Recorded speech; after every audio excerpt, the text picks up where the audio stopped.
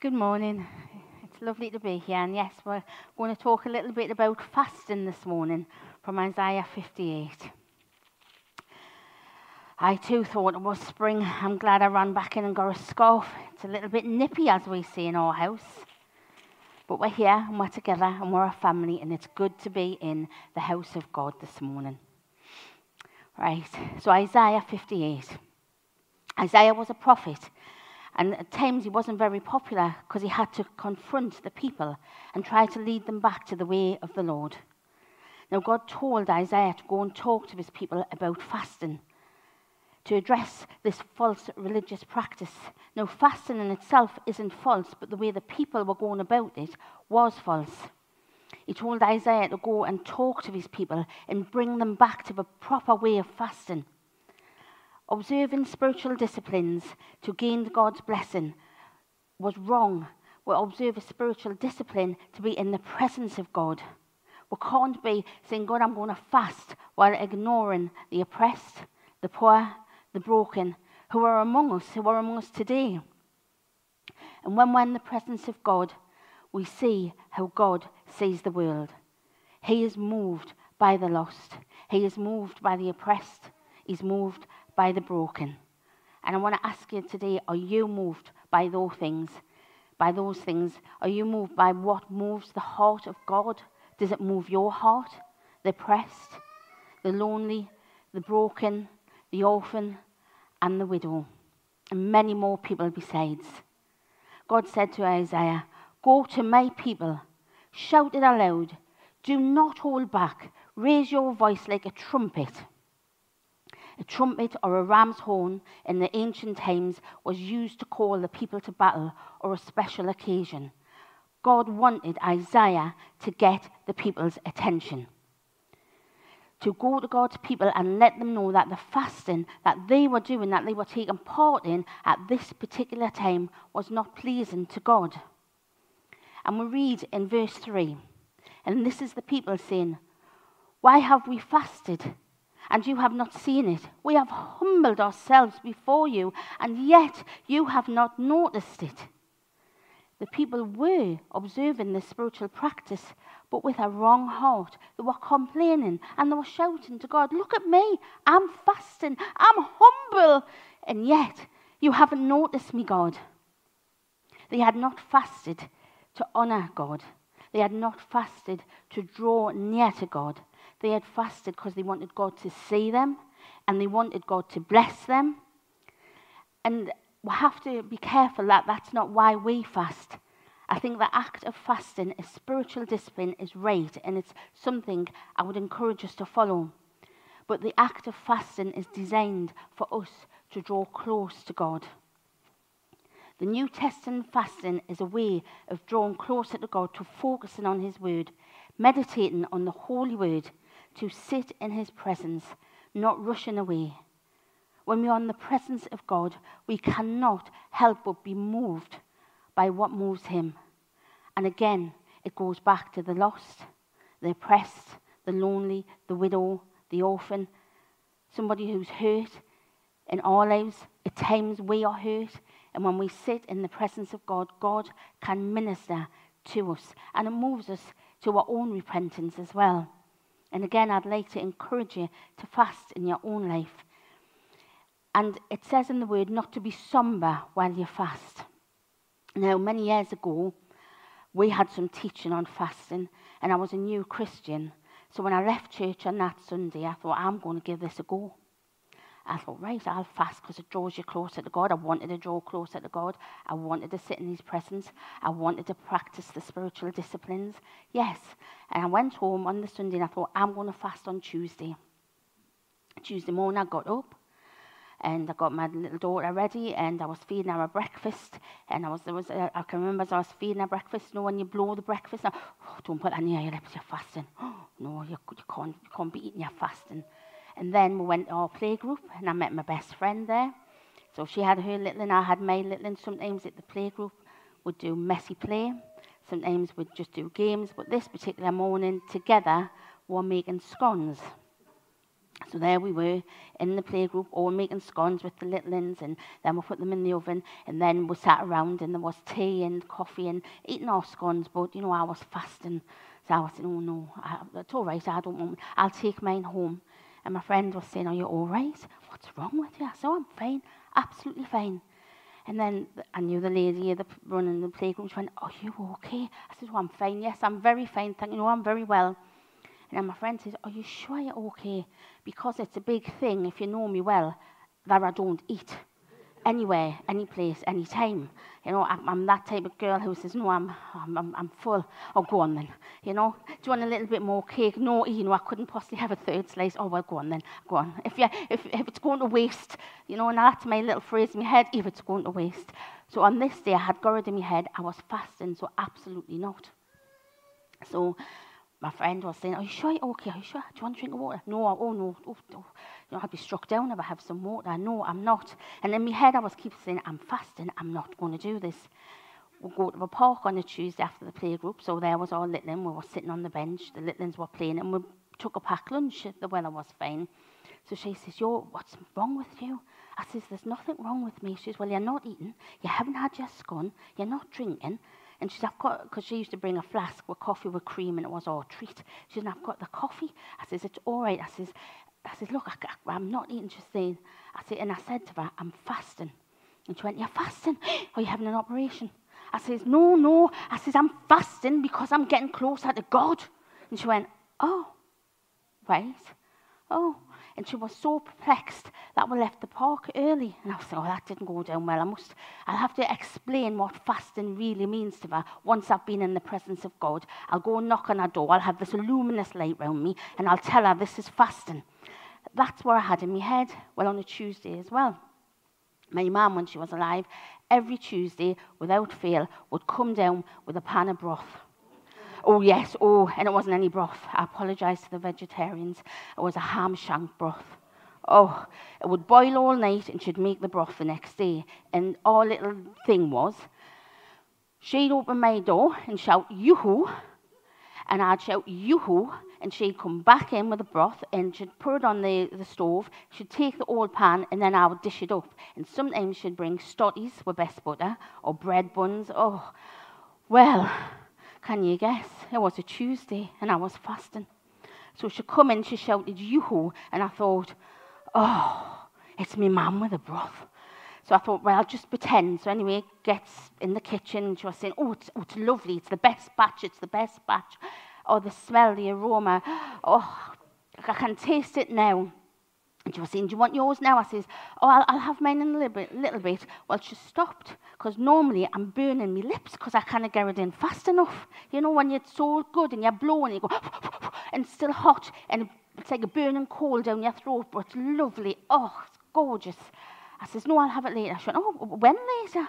And she was putting it out, and then she was buttering the stotties, and my stepdad, John, was there. My daughter was hopping because she used to love dipping it in and letting the butter melt off the stotty into the broth. And, oh, I said, "I'll have it later." My mum, "Are you sure you're all right?" "Yeah, I'm fine. I says, "I'm okay." But by this time, I hadn't had a drink. I'd been up since 7 o'clock. It was 4:30, and I sounded like I'd swallowed a bear cub because my stomach was going, And my mum was saying, are you sure you're all right?" I says, I'm fine. She went, "Well, what's the matter with you?" I says, "There's nothing the matter with me." "Well, why are you not eating?" "I'm not eating, just, I'll have mine later." And so she said, "Well, we've brought stotties." I says, "Well, I know I'll have it later." And then we started bickering, and we started fighting. And I said, "Look, I'm fasting." She went, "You're fasting? What are you fasting for?" She says, "Is this one of them newfangled diets?" I says, "No, it's not a diet. I am drawn closer to God." She went, "Oh, is that where it is?" And she says, "Well, I think you should have a bowl of broth, because I don't think you mind, because I can't hear myself think." And my stomach was going, and I said, "No, I'm not eating, because I'm fasting. I'm drawn closer to God, and I'm going to fast this day." So Mum says, "Okay, well, all right then, you fast." "Well, it's ridiculous. You've got a little girl here and you're fasting." Again, we started quarrelling. And then my stepdad, John, he just said to us, "Do you think this is a good idea?" He says, "Do you think this is wise?" He says, "You know, I'm not a religious person." He says, "But you look ill." He says, you're pale as they are, your stomach's rumbling. He says, your mum's in tears. He says, and your daughter doesn't know what's going on. He says, do you think God's pleased with this? And I had to stop and think, and I thought, well, oh no, I expect he's not really, because by then I had the shakes, and I couldn't think of being closer to God or drawn closer to God. All I could think about was stotty and ham shank broth. Consequently, I had the broth, I sat down, and it's all about being wise and fasting with the right heart. As Terry spoke last week when I was listening to Terry's podcast, he said, we grow in wisdom. And fasting then and fasting now looks very, very different for me. And I have to say it in the verses. It says here, when we say, on the day of your fasting, you do as you please and exploit all your workers. Your fasting ends in quarrelling and strife and striking each other with wicked fists. I have to say, it ended with quarrelling and strife with me and my man, but we didn't strike each other with wicked fists. But we have to be wise about fasting. Jesus went into the desert, he went into the wilderness, and he fasted for 40 days and nights. And in Acts 13:3 we see, after they had fasted and prayed together, they placed their hands on each other and sent them off. Now, fasting for me, I think it's about spending time in devotion and spending time with the Lord God. And it opens us up to the presence of God, and it opens us up to what he wants to say. And I think the practice of fasting, sometimes some of us can't give up food.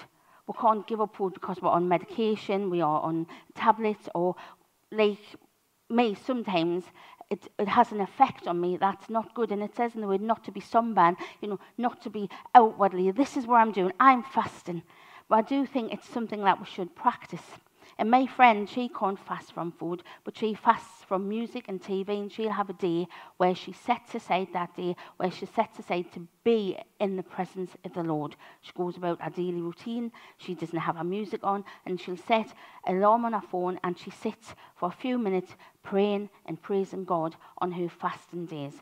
But it's not from food, it's from TV. I don't know what you could fast from, but I would encourage us as a church, as a body of believers, to fast and to draw into the presence of God.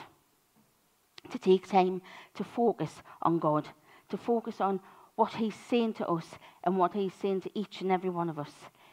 The widow in Luke worshipped day and night, and she fasted and prayed. And at the end of that, fasting and praying, God blessed her because she met the baby Jesus when Joseph and Mary brought him to the temple. Sometimes God, through fasting, does bless us, and sometimes we're blessed just by being in the presence of God. St. Augustine, who was a monk, said, fasting cleanses the soul. It raises the mind. It subjects one's flesh to the spirit. It removes the heart. It renders the heart humble and scatters the clouds. So that is a wonderful picture when you're sitting in the presence of God, for the clouds to be scattered away, for your heart to be humble, and for God's presence to be all around you. I think fasting moves us into a realm of realizing the power of God can have in our lives. And it's a relationship with God we can have with God. And it's a two-way street to fast, to pray, to be in the presence of God. There's nothing like sitting in the presence of God. There's nothing like his presence being surrounded. And sometimes in my life, everything has gone wrong. Week after week, things have gone wrong. Day after day, month after month. In 2020, we had the worst year of our life that we could ever have. And in that year, we did take, as a couple, to fasting, to sitting in the presence of God, to gain strength. We didn't know why these things had happened. I'll speak about my younger brother. We had prayed for him for years and years, and he passed away. And we were devastated. We were absolutely devastated. And then we went on to lose more people and friends in that year. And it was just a year of real heartache. It was a year of pain. It was a year that changed us as a church, I believe. It changed us as a family. It changed our way, how we see God as a couple. And I was really, really moved by the story Terry told. I was moved to tears last week when he told the story of the young man who had broke his back. And he said, "Is God fair?" And the young man said, "Well, God has all eternity to make it up to me." And when we focus our thoughts, our heart, our mind on eternity, the things of this world just fall away. I would encourage you, that's what, for me, fasting and sitting in the presence of God, it encourages me, personally, myself, not to take things for granted, but also not to hold on to things too tight, not to hold on to the things of this world, the materials of this world, to worry about this world, yes, we've got to be wise, we've got to work, we've got to pay our bills, but this world sometimes bombards us with things that we don't really need, or we don't want, or we think that we need them. And sitting in the presence of God, having those things that we thought we wanted, but then the clouds scatter, and we're in God's presence. And God can sometimes just say, "I am here." It says at the end of the verses in chapter 58, it says that, "Then you will find your joy in the Lord. I will cause you to ride on the heights of the land and to feast on the inheritance of your father Jacob." And I think, it's, again, for me, it's a two-way street. You will find your joy in the Lord, even when you are broken, even when your heart hurts, even when I feel that sometimes you think to yourself, and I've thought these thoughts, "I'm not sure what's happening. I'm not sure where God is." But when we go back to the beginning, we go back and we sit in his presence and we bask just in him and us in that relationship. Then your light will break forth like the dawn, and your healing will appear, and your righteousness will go before you, and the glory of the Lord will be at your rear guard. Again, another wonderful picture. And it's all about a relationship. It's all about God and us and being together as a church family, but also being together with the relationship with God. And we are called, when we are born again of the Holy Spirit, when we have the Holy Spirit that indwells with us, we are called to be light bearers. We are called to take the light into the dark places. We are called through these verses and right the way through the Old Testament and the New Testament to take the love of God, to take the light, to be light bearers to the orphan, to the widow, to the lost, to the lonely, to the broken. And I know when I was broken, I know that some people in this church came and them were my light bearers. Them came to me and them ministered to me. They ministered to me with afternoon tea. They ministered to me with, I had soup. I had broth. Can you believe it? When I was broken, the lovely woman Heather brought me broth, and it was just wonderful. So let us be light bearers to each other. Let us be light bearers to this dark world. In Acts it says, "You will receive power when the Holy Spirit comes upon you, and you will be my witnesses, telling the people about me everywhere. Your light will rise in the darkness." That's what we are called to be. But again, I really believe we have to practice the spiritual disciplines, practice meeting together in church, fasting, praying, worshiping God. And we worship God not for what we can get, but for what we can give. When we sit in the presence of God, it does bring us peace, a peace that can transcend all understanding, a peace that I have never known, but only sitting in his presence. So I would encourage you to do that today. And then we're called to call the Sabbath a delight, to not forsake the Sabbath. And in this world, again, we're encouraged to go out shopping every single day of the week. When I was little, Sundays were about church, Sunday dinner, family, and that was it. If you ran out of something, you were lucky, very lucky, if there was a corner shop open. But it would only be open till 2. So I can remember, Mum going to make the Yorkshire puddings, then screaming there's no eggs and shouting, "Get your shoes on!" And you put them on, you just knew, and you belted up to the shop, and you got 6 eggs, and you ran back. Whew. And then you had your Sunday dinner. I mean, now the world has changed so much. Everything is open on a Sunday. Everything is open 7 days a week, and sometimes 24 hours, some shops. But I would just encourage you to try and keep a little bit of time for a Sunday to keep the Sabbath holy. I'd just like to read this last quote as the band come up. It says, God is not looking for more than a day. God is looking for more than a day. He's looking for a life lived in daily obedience. Renew your mind and keep it free from the trappings of this world. A new day will dawn, a new phase in life will begin, and your light will break forth. Let us be light bearers in this dark world. Let us be the people that care about the orphan, the oppressed, the injustice of this world, but let us be a people who care about each other in this church and each other's families and each other's friends. Let us take the light that we have inside of us to this dark world. Let me just pray for you. And I would encourage you this week, sometime in this next coming week, to spend a little bit of time fasting from something in prayer with God and in his presence. Heavenly Father, I thank you that we can meet you in freedom and fellowship. And Lord God, I just pray for your people that you will bring them closer to you. And I pray your blessing upon each and every one of us here in the building and online. In Jesus' name, amen.